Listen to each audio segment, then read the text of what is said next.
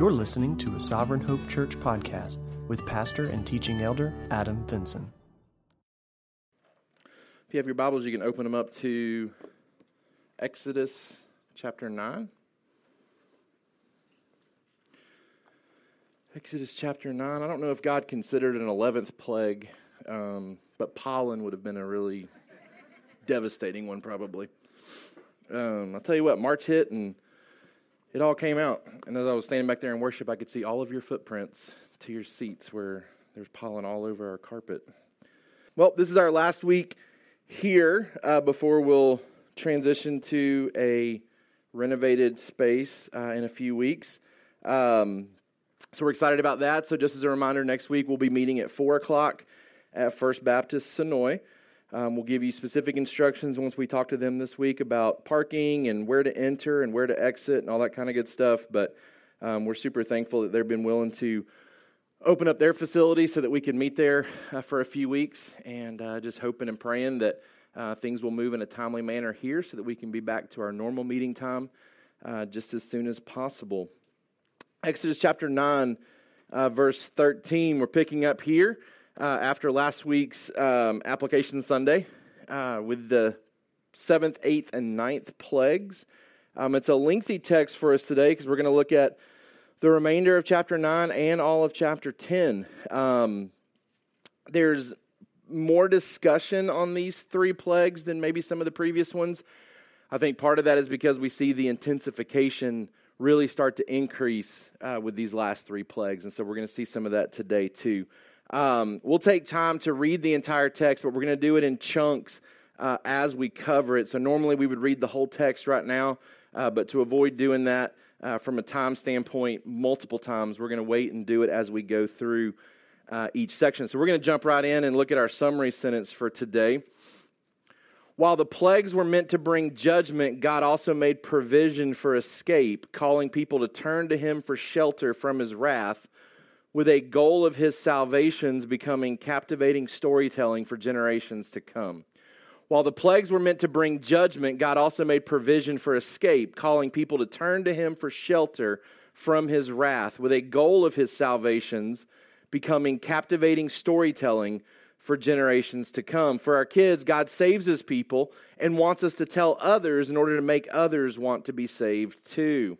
As we're going to read through this today, we're going to see, particularly in plague number 7, that God communicates this great storm of hail that's going to come and the devastation that it's going to create across the Egyptian land.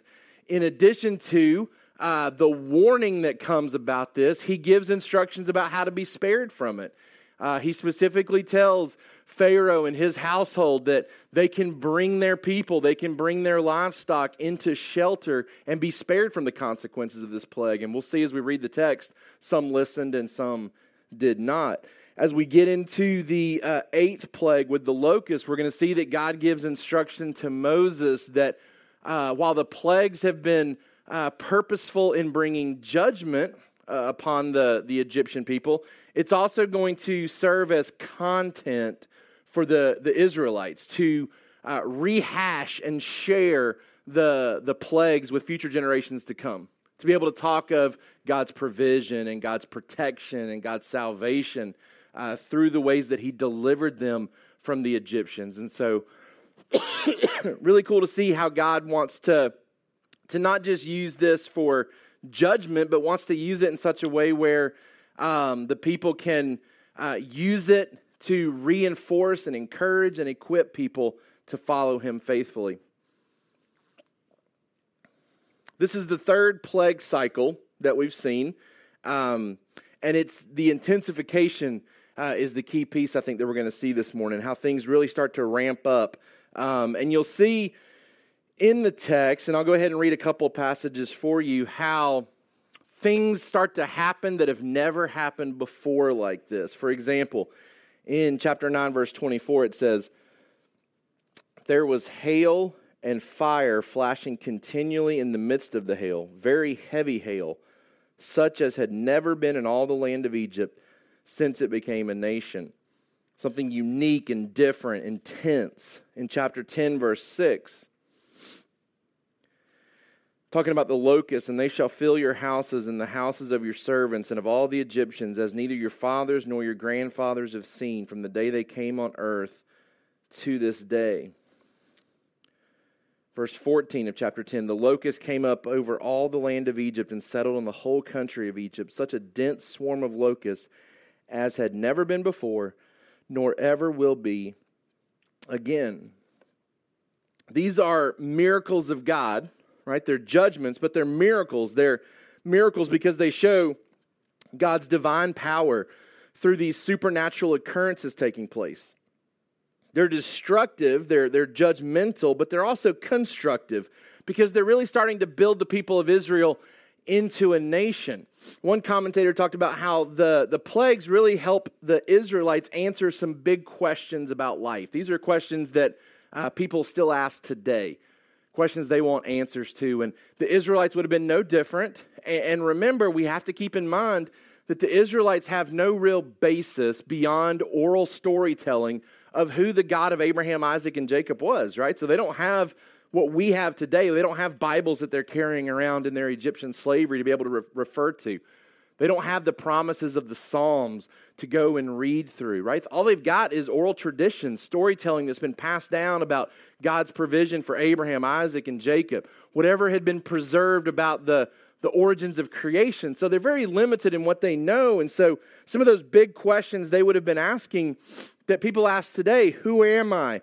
Where did I come from? Where am I going? What is the meaning of life? Is God real? What does He want? These are all questions that the plagues are answering for them, right? Who are they? Well, they're His people. And they're seeing that specifically in how He protects them from the plagues, right? They see this clear division. Hey, we're not just people, we're Yahweh's people. We're God's people. There's a division in who's being impacted and affected by these plagues. They came from Abraham, Isaac, and Jacob. They're coming out of Egypt. They're going to the promised land. The meaning of life for them is that they've been called to now worship and serve God. They're going to do that. They're going to be called as a people to do that. That God is certainly real. He's showing Himself to be far more real than the Egyptian gods that maybe they had grown up and seen being worshipped by the people around them. Big questions of life being answered as these plagues unfold. The plagues show the uniqueness of God's omnipotence, that there's no one like Him on earth. Chapters 9, verse 14 says, "For this time I will send all my plagues on you yourself and on your servants and your people, so that you may know that there is none like me in all the earth." The uniqueness of God's omnipotence, the universality of God's praise, that He wants everyone to hear about Him. Chapter 9, verse 16, "But for this purpose I've raised you up, to show you my power, so that my name may be proclaimed in all the earth." God wants to be praised. He wants to be known by His creation. We've referenced this section already several times in our study in Exodus, but this section shows us that God put Pharaoh in this position and kept him in this position to make Himself known as great. Like God says, like, I could have never had you come to power. I've kept you in power. I could have removed you from power whenever I wanted, but I've kept you here for a purpose, to make my name great. We fast forward to Exodus chapter 15 and we see some of the fruit that comes from the plagues and God's greatness being known in chapter 15 of Exodus. Verse 14. This is after the Red Sea. Moses is singing and he says, "The peoples have heard, they tremble. Pangs have seized the inhabitants of Philistia. Now are the chiefs of Edom dismayed. Trembling seizes the leaders of Moab. All the inhabitants of Canaan have melted away." These are other nations that they're going to encounter later. These are nations that have already been prepped. They've already had some information shared with them.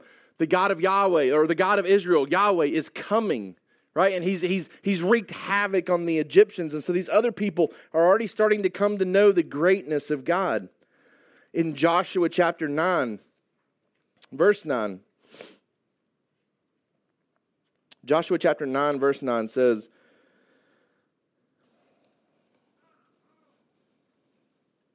this is the Gibeonites and the deception that they had against Israel. But just real quick, in verse 9 it says, They said to him, "From a very distant country your servants have come because of the name of the Lord your God. For we have heard a report of him, and all that he did in Egypt, and all that he did to the two kings of the Amorites who were beyond the Jordan, to Sihon the king of Heshbon, and to Og king of Bashan, who lived in Ashtaroth.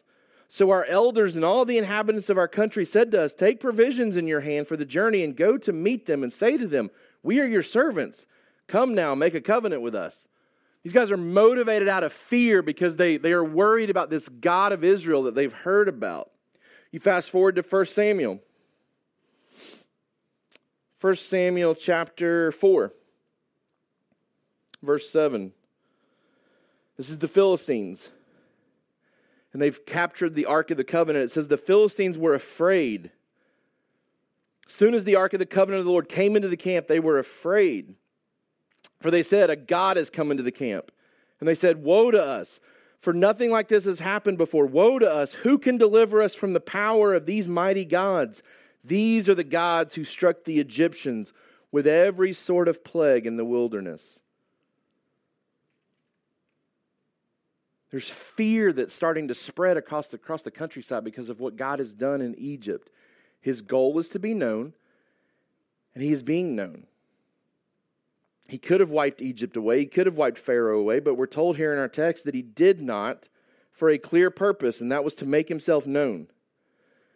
This gives us comfort when we see the wicked reigning, whether it's in our country or in other countries. When we see wicked people come to power, we can take comfort in knowing that God is bigger and better than them, right? God tells Pharaoh this in verse 14. "I'll send plagues on you yourself and all your servants and all your people, so that you may know that there's none like me on all the earth. I'm better than you. I'm bigger than you. I'm more powerful than you." He communicates, I can remove you at any moment, right? So we can take comfort that when evil leaders are in place, they're not there by accident, and they're not there outside of God's permission. That God keeps them there for specific purposes.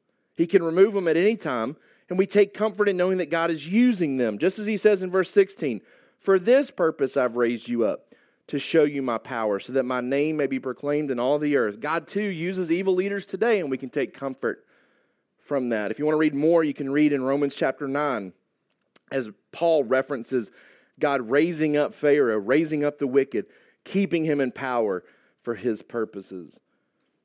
So the plagues show the uniqueness of God's omnipotence, no one else like him, the universality of God's praise, everyone's going to hear about him. And the plagues also show the unlimited authority of God's rule, that the earth belongs to him. Chapter 9, verse 29, it says, "Moses said to him, 'As soon as I've gone out of the city, I will stretch out my hands to the Lord. The thunder will cease. There will be no more hail, so that you may know that the earth is the Lord's, that the earth belongs to him.'" That's what the plagues are communicating. We're going to see that more in depth as we jump into our text today. Number one, in our notes, we want to take shelter in Yahweh. Take shelter in Yahweh. Verse 13 of chapter 9 says, "Then the Lord said to Moses, 'Rise up early in the morning and present yourself before Pharaoh, and say to him, Thus says the Lord, the God of the Hebrews, let my people go that they may serve me. For this time I will send all my plagues on you yourself and on your servants and your people, so that you may know that there is none like me in all the earth.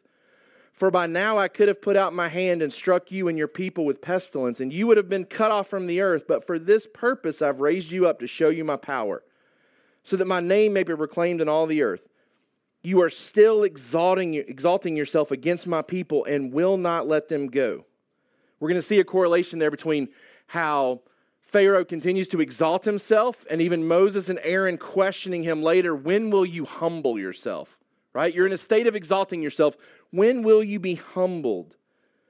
"Behold, about this time tomorrow I will cause very heavy hail to fall, such as never has been in Egypt from the day it was founded until now. Now therefore send, get your livestock and all that you have in the field into safe shelter. For every man and beast that is in the field and is not brought home will die when the hail falls on them." Then whoever feared the word of the Lord among the servants of Pharaoh hurried his slaves and his livestock into the houses. But whoever did not pay attention to the word of the Lord left his slaves and his livestock in the field. Then the Lord said to Moses, stretch out your hand toward heaven so that there may be hail in all the land of Egypt, on man and beast and every plant of the field in the land of Egypt. Then Moses stretched out his staff toward heaven. And the Lord sent thunder and hail and fire ran down to the earth. And the Lord rained hail upon the land of Egypt. There was hail and fire flashing continually in the midst of the hail, very heavy hail, such as had never been in all the land of Egypt since it became a nation. The hail struck down everything that was in the field in all the land of Egypt, both man and beast. And the hail struck down every plant of the field and broke every tree of the field. Only in the land of Goshen, where the people of Israel were, was there no hail. And this is an intense storm. God sends this storm of hail to attack, again, purposefully, their gods, particularly their gods of the atmosphere. Now, they had gods that were considered the gods of the sky, the gods of moisture, the gods of wind. So they had all these multiple gods. And so God, in one failing swoop, kind of covers everybody and says, I'm in charge of the atmosphere, right? I'm in charge of the sky. I'm in charge of the moisture that we find in the sky. I'm in charge of the wind that comes from the sky too. He comes in and shows that all the elements of the sky submit to him. You can read about it in Psalm 148, verse 8, how snow and wind and all the elements of the atmosphere belong to him. Storms can be pretty memorable. I don't know if you have ever stopped to think about some of your memories that are tied to storms. They can be scary. They can be an awesome display of God's power. I remember in college, I think I was a sophomore in college. The place that I was working on campus took our staff to Virginia Beach for a weekend staff retreat. And I remember sitting on the balcony of our condo, looking out over the ocean, and in the far distance, you could see a great storm on the horizon. I just remember sitting out there. It wasn't really going to impact us, but you could see the lightning flashing across the sky. You could see that it was raining out there on the horizon. And I just remember being awed by the power of God as I watched this storm roll through. I remember kind of having a similar experience when I was living in Zebulon. There was this weird storm. It wasn't really rain or wind or anything like that. It was just constant lightning for like 30 to 40 minutes. Like it never stopped. It was just constant lightning, just over and over and over and over again. And I remember thinking, I don't want to leave because I don't know that I'll ever see something as cool as this right now. And it was just like, when is it going to end? And it was just constant lightning. I remember a couple of summers ago, we were at the pool at my aunt's house. And we were swimming and enjoying it. And just like any summer day, you can have a storm that kind of pops up out of nowhere. And this storm came blowing in, and the wind was pretty fierce. And I remember all of us had to kind of run and scramble to get into my aunt's screened-in porch area. We were all soaking wet from the pool, so we didn't go inside. But the storm's kind of raging and around us. And I remember Mally particularly still remembers that storm to this day, because when a storm starts to roll in, she gets a nervous feeling because she remembers what it's like to be caught in a storm. Almost a year ago, the last day of hunting season, I did a stupid thing and decided I'm going to the stand even though the radar said a big storm is coming. And I remember sitting in the hunting stand, and this storm comes through, and the tree is just swaying like crazy, and there's lightning crashing all around me, and thunder and rain. And I remember thinking, like, Lord, if you'll spare me from this, like, I'll never make a silly decision like this again. Right? Storms can be very memorable. I have no doubt that this storm was ingrained in the memory of Israel, even though they were spared from it. Just the aspect of being spared. So they were probably more in that position like I was, sitting on my balcony in Virginia Beach, seeing the storm out on the horizon, being thankful that it wasn't upon me, but being able to appreciate the great power of it. It becomes one of the worst storms in Egypt's history, certainly up to that point. It doesn't specify that it'll be the greatest storm for all time, but probably so. It displays God's unique power. It shows His name to be great. But in the midst of this plague, there's a call to action for the people. The call to action being the only place to go for refuge, shelter, and peace is Yahweh. Note how that warning is given. Isn't that just like God, to show great wrath, but in the midst of His wrath, to make escape possible? I mean, that's the gospel message for us, right? That we deserve God's wrath. We deserve His punishment for our sin. For the fact that we exalt ourselves against Him, We deserve to be dealt with. And yet he makes a way of escape. He provides the sacrifice. He provides his son so that we can escape his wrath. Well, he provides a way of escape here. He tells them, hey, you're going to want to bring everything in from the field. Bring it all in for it to be spared. Plant, animal, and person will be killed if they are left in the field. God graciously gives warning and opportunity to Egypt to prepare for this.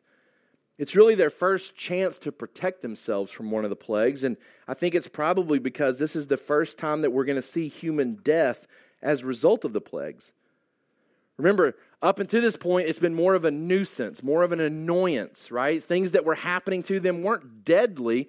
They were just frustrating, like things that you wouldn't choose. Now death starts to come upon them, right? And so they're given opportunities for protection. This killer storm is coming, and they're told to seek shelter now. And we're told that some of the servants actually listen. Remember, some of these servants had recognized God's finger earlier in the plague process. Hey, Pharaoh, we can't do this. This is certainly the finger of God. Well, we're told that some of them pay attention here and listen. Verse 20, whoever feared the word of the Lord among the servants of Pharaoh hurried his slaves and his livestock into the houses. But whoever did not pay attention to the word of the Lord left his slaves and his livestock in the field. It's likely that these people who usher their slaves and their livestock into the houses are part of the group that leaves Egypt. We learn in chapter 12, verse 38, as the Hebrews leave, it's a mixed company. It's a mixed group of people. It's not just Hebrews who leave. It's people who have submitted themselves to Yahweh that were also living in Egypt. Very likely, some of these servants who said, this is the finger of God. These servants who hear that a storm is coming and they say, let's get everything in because we have no doubt this storm is coming. These are probably the ones who leave in faith when the people leave Egypt. We're told in the New Testament that similar judgments are coming our way too. The question is, will we seek shelter now to prepare? We studied Revelation chapter 16 years ago. I'm going to turn your attention there today for the seventh bowl judgment. It says, the seventh angel poured out his bowl into the air, and a loud voice came out of the temple from the throne saying, it is done. And there were flashes of lightning, rumblings, peals of thunder, and a great earthquake, such as there had never been since man was on the earth. So great was that earthquake. The great city was split into 3 parts, and the cities of the nations fell. And God remembered Babylon the Great to make her drain the cup of the wrath of the fury of his wrath. And every island fled away, and no mountains were to be found, and great hailstones, about 100 pounds each, fell from heaven on people. And they cursed God for the plague of the hail, because the plague was so severe. Man, if similar judgments are coming, we have every reason to prepare for it, right? There's 2 options that we have. We can believe what the Lord says, we can obey what he commands, and we can give our worship to him. Or we can doubt the Lord's power, refuse to obey and praise him, and wait to see what happens as a result. I want to give you this question to kind of ponder. What evidence is there that you find your shelter in Jesus? What evidence is there that you find your shelter in Jesus? Do other people know you as a Christian by your actions? What evidence is there that people would see outside of this context, right? Like, man, you ask anybody in here, we're probably going to say that you're a Christian, right? We see you on Sundays, and the fact that you're making an effort to come and to worship, maybe that gives us reason to just assume and believe that you're a Christian. But think outside of this context, right? For our students who go to various schools in the area, your classmates, what would they say about you if I were to question them? Would they say, oh, definitely a believer. That person's definitely a Christian. Oh, great. Like, well, why would you say that? What evidence would they give? If I were to ask your coworkers, for those of you that work outside the home and interact with people, the same people every day, if I were to ask them, hey, is this person a Christian? Do they show evidence that they follow Jesus? What would they say? Would they say yes? Would they say no? Would they say, I'm not really sure? What evidence would they give for knowing that you're a believer? What evidence is there in your life that you take shelter in Jesus? Is that known outside of these walls? Is that known within your family, your extended family? Are they aware that you follow Jesus and that you want to obey Him wholeheartedly? Or is there some vagueness that's kind of left? And students, hear me on this, because this is a big thing for you, because as you get older, the coming to church piece is maybe a good piece of evidence to show fruit in your life, because it's a choice that you're making. For a lot of you, you're forced to come here with your parents, right? Like, you don't really have an option. So I want you to think outside of like the church attendance piece. If you're one of our youth, one of our students, what evidence is there at the lunch table, in the locker room, on the athletic field? The type of words that you choose to use, the type of treatment that you choose to give to people outside your friend group, is it reflective of Christ? Is there evidence of true, genuine faith that, hey, I have put myself under the shelter. I believe the hailstorm's coming, and I am moving into Christ for protection. That's the call that's given here. Moses says, this is coming. He tells Pharaoh, he tells the people. He says, if you want to get out from underneath it, if you want to protect yourself, then you take action and you take shelter in Yahweh. I challenge you to think, have you done that? Is there evidence that you've done it? Are you showing that? We're going to skip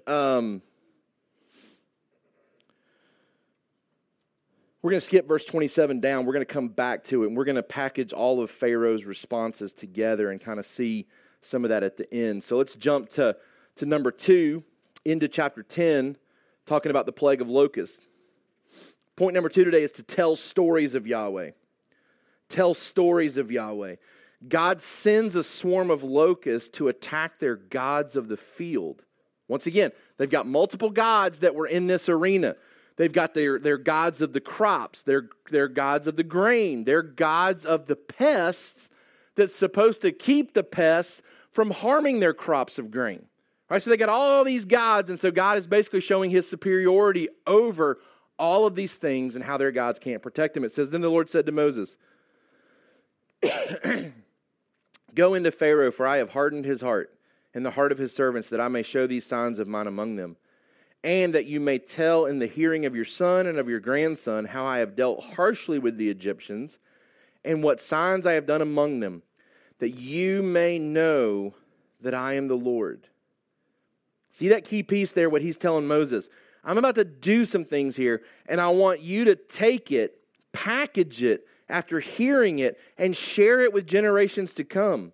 Why? So that you and they may know that I am the Lord. So Moses and Aaron went to Pharaoh and said to him, thus says the Lord, the God of the Hebrews, how long will you refuse to humble yourself before me?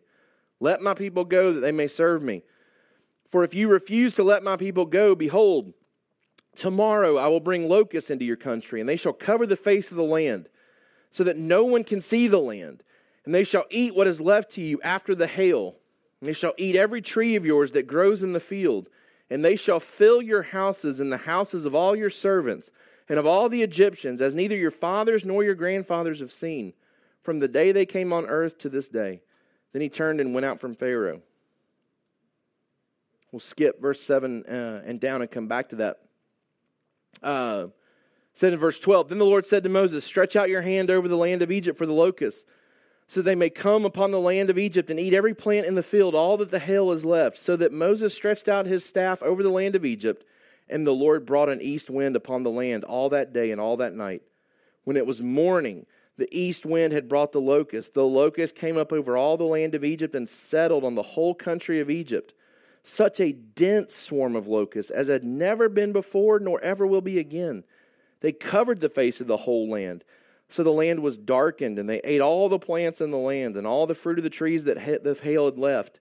Not a green thing remained, neither a tree nor plant of the field, through all the land of Egypt. Then Pharaoh hastily called Moses and Aaron and said, I've sinned against the Lord your God and against you. We'll come back to that piece.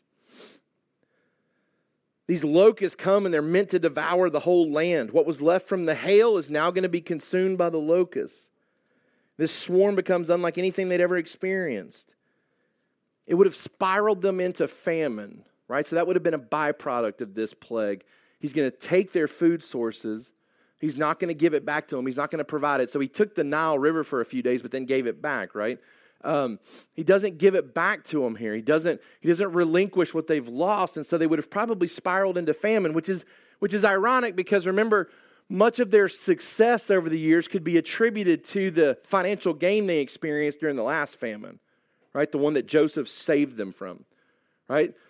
In preparation for that famine, God tells Joseph, who's in captivity down there, he becomes a great leader in Egypt. He kind of works the system in such a way where Pharaoh and the Egyptians benefit greatly from everybody else's needs. So all these other people are coming to Egypt for food because there is none, and Egypt is gaining financially like crazy.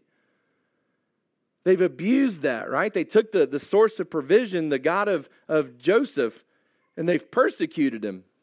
And now God's going to take all that wealth away, and he's going to put them in famine that they aren't prepared for. And they're going to be devastated by it.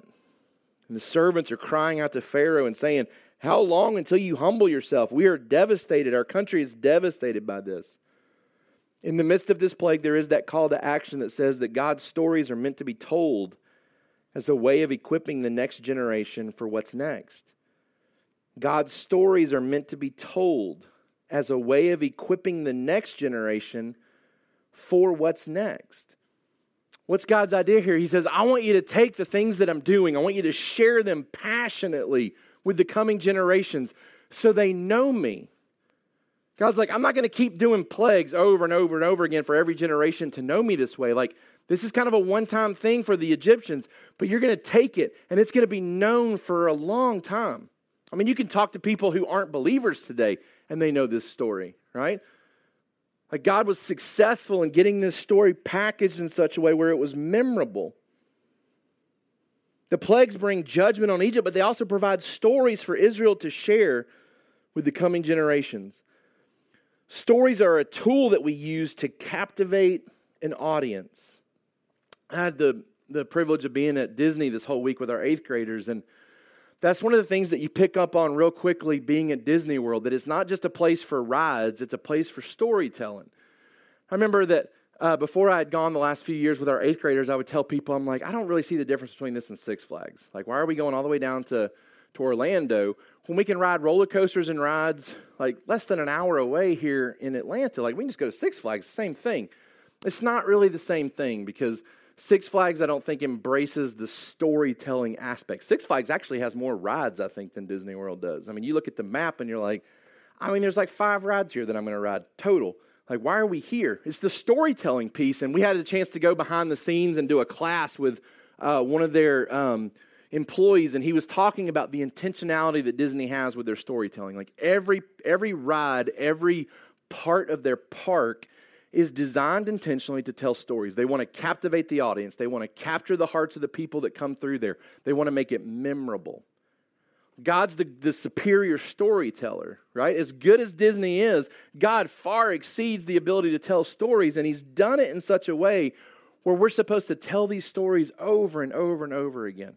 We tell them to our children. We tell them to our grandchildren so that they'll know him as this all-supreme God. Each new generation needs to learn the faithful acts of God in the past to help them endure the new struggles they will face today. Let me say that again. Each new generation needs to learn the faithful acts of God in the past to help them endure the new struggles they will face today. Moses was faithful to pass on stories, and he did it to his father-in-law Jethro as soon as they get out of Egypt. Look what it says in Exodus chapter 18, verse 9. Then Moses told his father-in-law all that the Lord had done to Pharaoh and to the Egyptians for Israel's sake, all the hardships that had come upon them in the way, and how the Lord had delivered them. And Jethro rejoiced for all the good that the Lord had done to Israel, and that he had delivered them out of the hand of the Egyptians. And Jethro said, "Blessed be the Lord who has delivered you out of the hand of the Egyptians and out of the hand of Pharaoh, and has delivered the people from under the hand of the Egyptians. Now I know that the Lord is greater than all gods, because in this affair they dealt arrogantly with the people." Right? Jethro's heart is turned to Yahweh in a deeper, meaningful way because of the stories being told to him by Moses. Here's what God has done. Man, as parents, we should see the responsibility that we have to pass these stories on to our kids. because they're not always going to be under our shelter. There's coming a day where they're going to be out from underneath our shelter, and they're going to need to know where to go for shelter. And it's not running back to you, right? It's finding security in Him. In Deuteronomy chapter 6, again, as the children of Israel are learning to become a nation and learning best practices for how they're gonna follow God, God anticipates the question coming of why should we follow God from the kids. And it says in Deuteronomy chapter 6, verse 20, when your son asks you in time to come, what is the meaning of the testimonies and the statutes and the rules that the Lord our God has commanded you? All right, so when your kid comes to you and says, why do we have to do this? Why does God make us do this? Why will God not let us do this? Why does God require us to do this? Verse 21, then you shall say to your son, we were Pharaoh's slaves in Egypt, and the Lord brought us out of Egypt with a mighty hand. And the Lord showed signs and wonders, great and grievous, against Egypt and against Pharaoh and all his household before our eyes. And He brought us up out from there, that He might bring us in and give us the land that He swore to give to our fathers. And the Lord commanded us to do all these statutes, to fear the Lord our God for our good always, that He might preserve us alive as we are this day. And it will be righteousness for us if we're careful to do all this commanded before the Lord our God, as He has commanded us. What's He saying there? He's saying, when your kids come and say, why should we do this? You tell them, because our God saved us from Egypt. We were slaves to the Egyptians, and He rescued us. And He called us out of that. And He gave us a great land to live in. And the things that He's called us to, they are for our good. And it's righteousness for us to follow Him and all the things that He's commanded. I was thinking about, well, how does that apply to the New Testament? Well, I think we have an even greater story to tell in the New Testament, right? Like the New Testament version of Deuteronomy 6 would be, when your son asks you in time to come, what is the meaning of the testimonies and the statutes and the rules that the Lord our God has commanded you? Then you shall say to your son, we were slaves, we were dead in our sins, and the Lord brought us to life through the work of His Son. The Lord showed signs and wonders, great and grievous, by disarming the rulers and authorities at the cross. He saved us that He might join us together as the church with a new home that is coming at His return. And the Lord commanded us to do all these statutes, to fear the Lord our God for our good always, that He might preserve us alive for all eternity as we are this day. And that's the story that we get to tell. It's even greater than the story that we find in Exodus, that we have been saved not from slavery to humans, but slavery to our own selves and our sin. We've been rescued from that, and Jesus disarmed Satan and all the rulers and authorities that held sway over our souls. He created division between the seed of the woman and the seed of the serpent, rescued us from darkness into light. That's why we follow Him. That's why we do what He commanded us to do. Not so that He'll love us. He already does. We follow Him, we obey Him because He saved us, because He loves us. We tell stories of Yahweh to the next generation to captivate them with the storytelling so they persevere to the end. And then lastly, number 3, we turn our hearts to Yahweh. Turn your heart to Yahweh. The last plague that we look at today is the plague of darkness. 3 days worth of darkness comes. He sends a state of darkness to attack their God of the sun, who was ultimately the king of all their gods. He kicks off the plagues by attacking their great source of provision, the Nile River. He caps off this series of 9 plagues by going after their major god, their king of all the gods, right? Ra, the sun god, the one who was the most consistent thing in life, right? If there's anything that's consistent, it's that the sun comes up every day, right? It sets and it comes back up again. It's one of the arguments given in 2 Peter for doubting the return of Jesus and the coming judgment and the end of the earth, because every day things just happen as they always have from creation. Sun comes up, sun comes down. Sun comes up, sun comes down. I mean, if you're looking for something to worship outside of God, because we talk a lot about why do we worship Yahweh? He's stable, He's consistent, He always does what He says He's going to do, He's reliable, right? Maybe the next best thing in the creative world is the sun, right? I mean, it's consistent, it's stable, it does what you think it's going to do every day. Comes up and comes down. They worshiped it. And for 3 days, it doesn't show up. It's not there. I mean, think about the implications of that. The most consistent thing in life ceases to be consistent for them. They get full confirmation that their God isn't with them. I don't know what that would look like for us, but I can tell you how devastating it would be if there was some way to confirm that for 3 days, God was not with us. Like, whatever happens in those 3 days, He's not responsible for and He's not overseeing. Like, can you imagine like if we had confirmation that for 3 days, God was unavailable? I mean, that's what they dealt with, because when the sun didn't come up and they were in pitch black darkness, and this isn't like the sun only shone a little bit. Like when you go up north and they get into certain times of the year and like darkness and night kind of extends throughout, there's still light, right? They still know the sun's coming up and coming down. It's just not shining in the normal ways for their part of the land. This says it was a darkness that was felt. The Lord said to Moses, "Stretch out your hand toward heaven that there may be darkness over the land of Egypt." A darkness to be felt. So Moses stretched out his hand toward heaven, and there was pitch darkness in all the land of Egypt 3 days.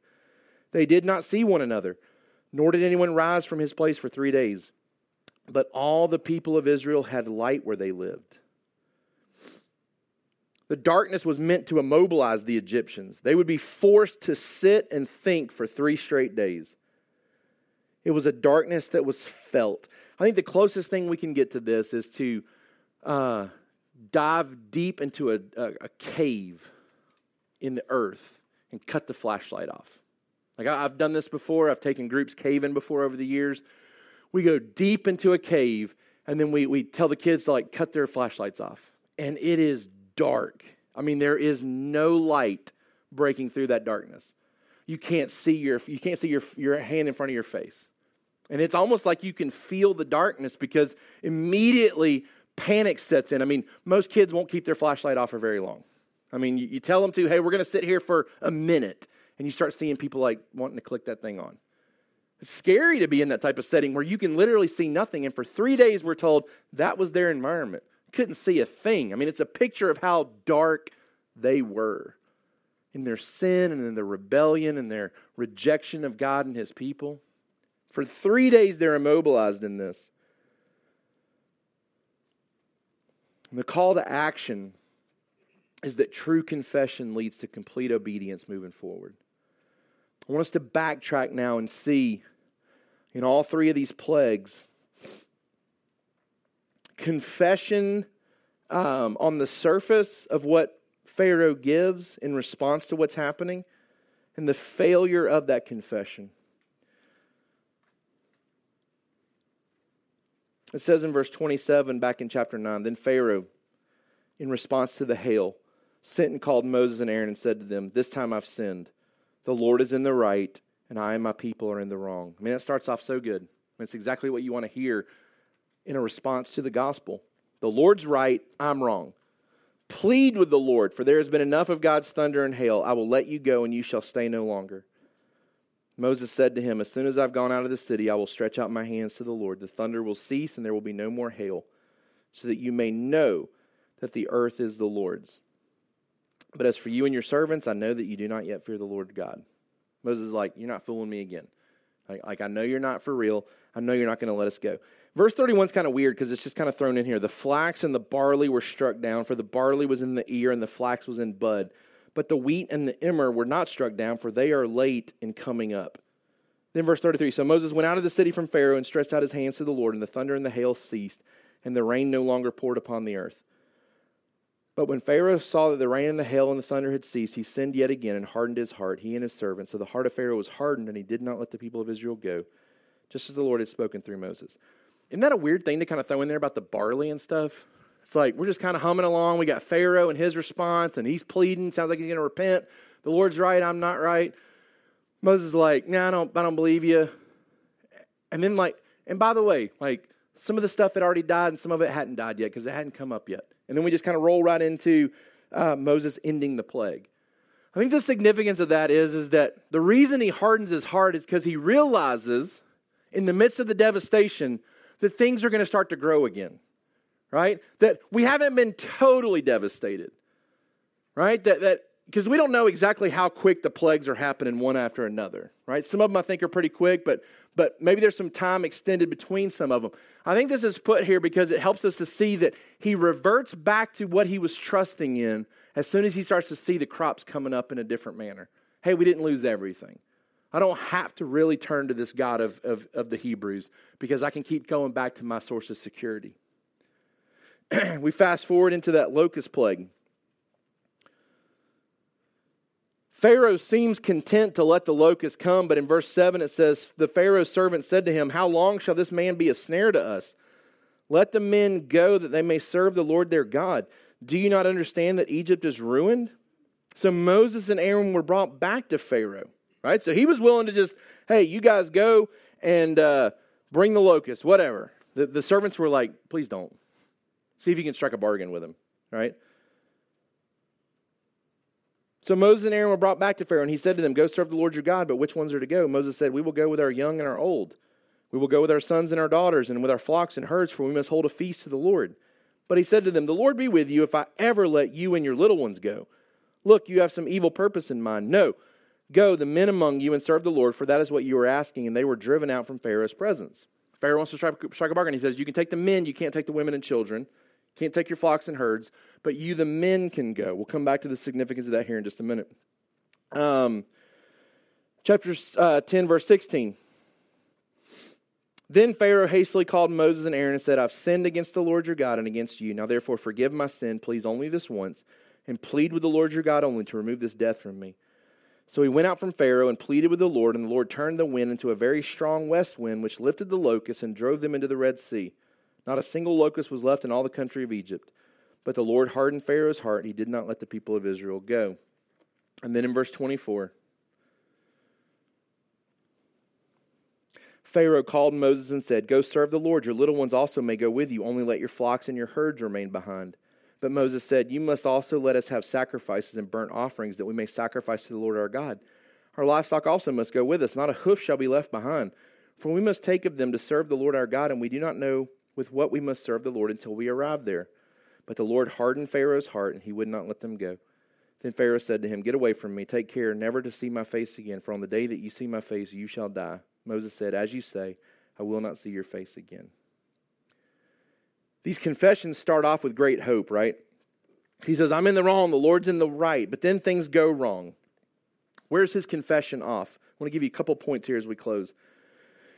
His acknowledgement of sin has a minimized feel to it. All right, he talks about this time I've sinned. Forgive me only this time. He's singling out his sin or his rebellion. He's not encompassing the fact that I've killed Hebrew boys. I've kept them in undue slavery for years. Right? His rebellion and his sin is so much bigger than he's realizing at this point. His acknowledgement of sin is not sincere. He's remorseful, but he's not repentant. He's upset about the punishment, but he's not upset about his action that led to the punishment. He just wants relief from it. Notice how his acknowledgement is made to Moses, but not to Yahweh. Right?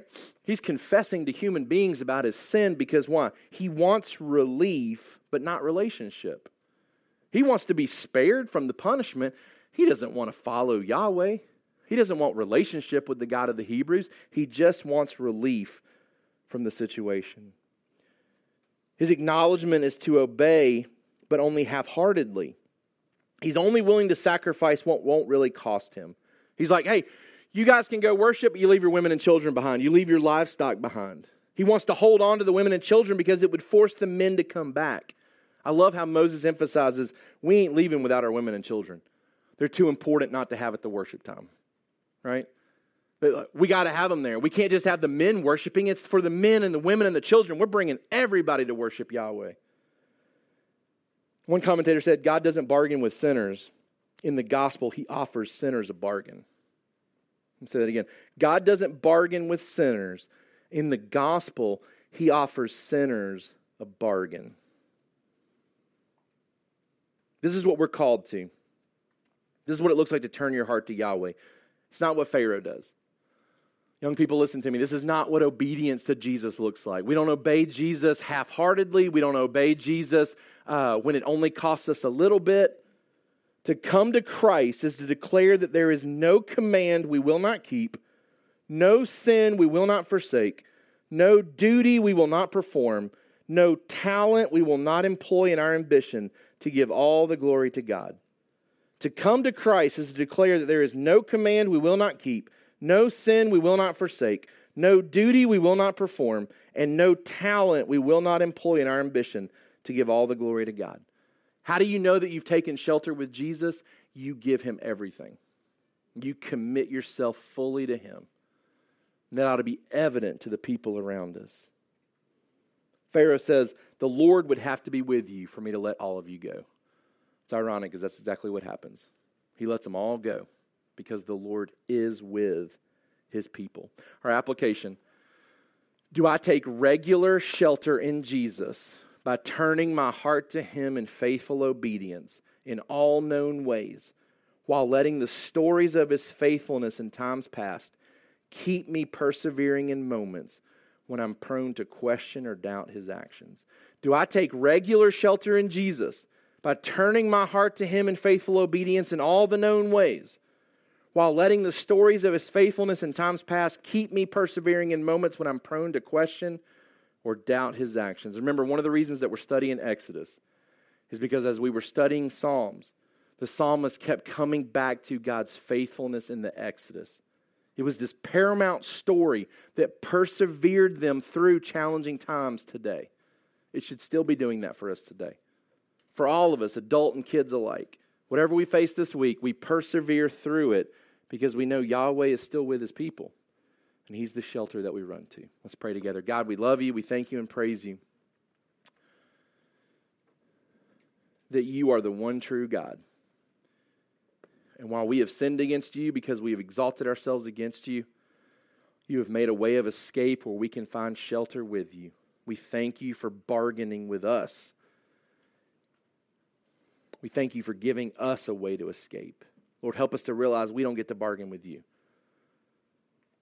We don't get to decide how obedient we'll be to You in response to all You've done for us. Lord, help us to see the stories of Your salvations in the past. Lord, help it to captivate us. Help the storytelling of Scripture to captivate our hearts to where we are driven to be obedient to You. And when we're prone to question, why should we do this? Why should we not do this? Lord, remind us of what You purchased for us at the cross. You've given us eternal life with You. How could we not follow You in all that You've called us to? Lord, I pray that our men, our women, and our children worshiping here together today would hear that message. We'd turn our hearts to You. We'd find shelter in You. And when we question You, Lord, help us to remember these great stories, to persevere. It's in Your name we pray. Amen.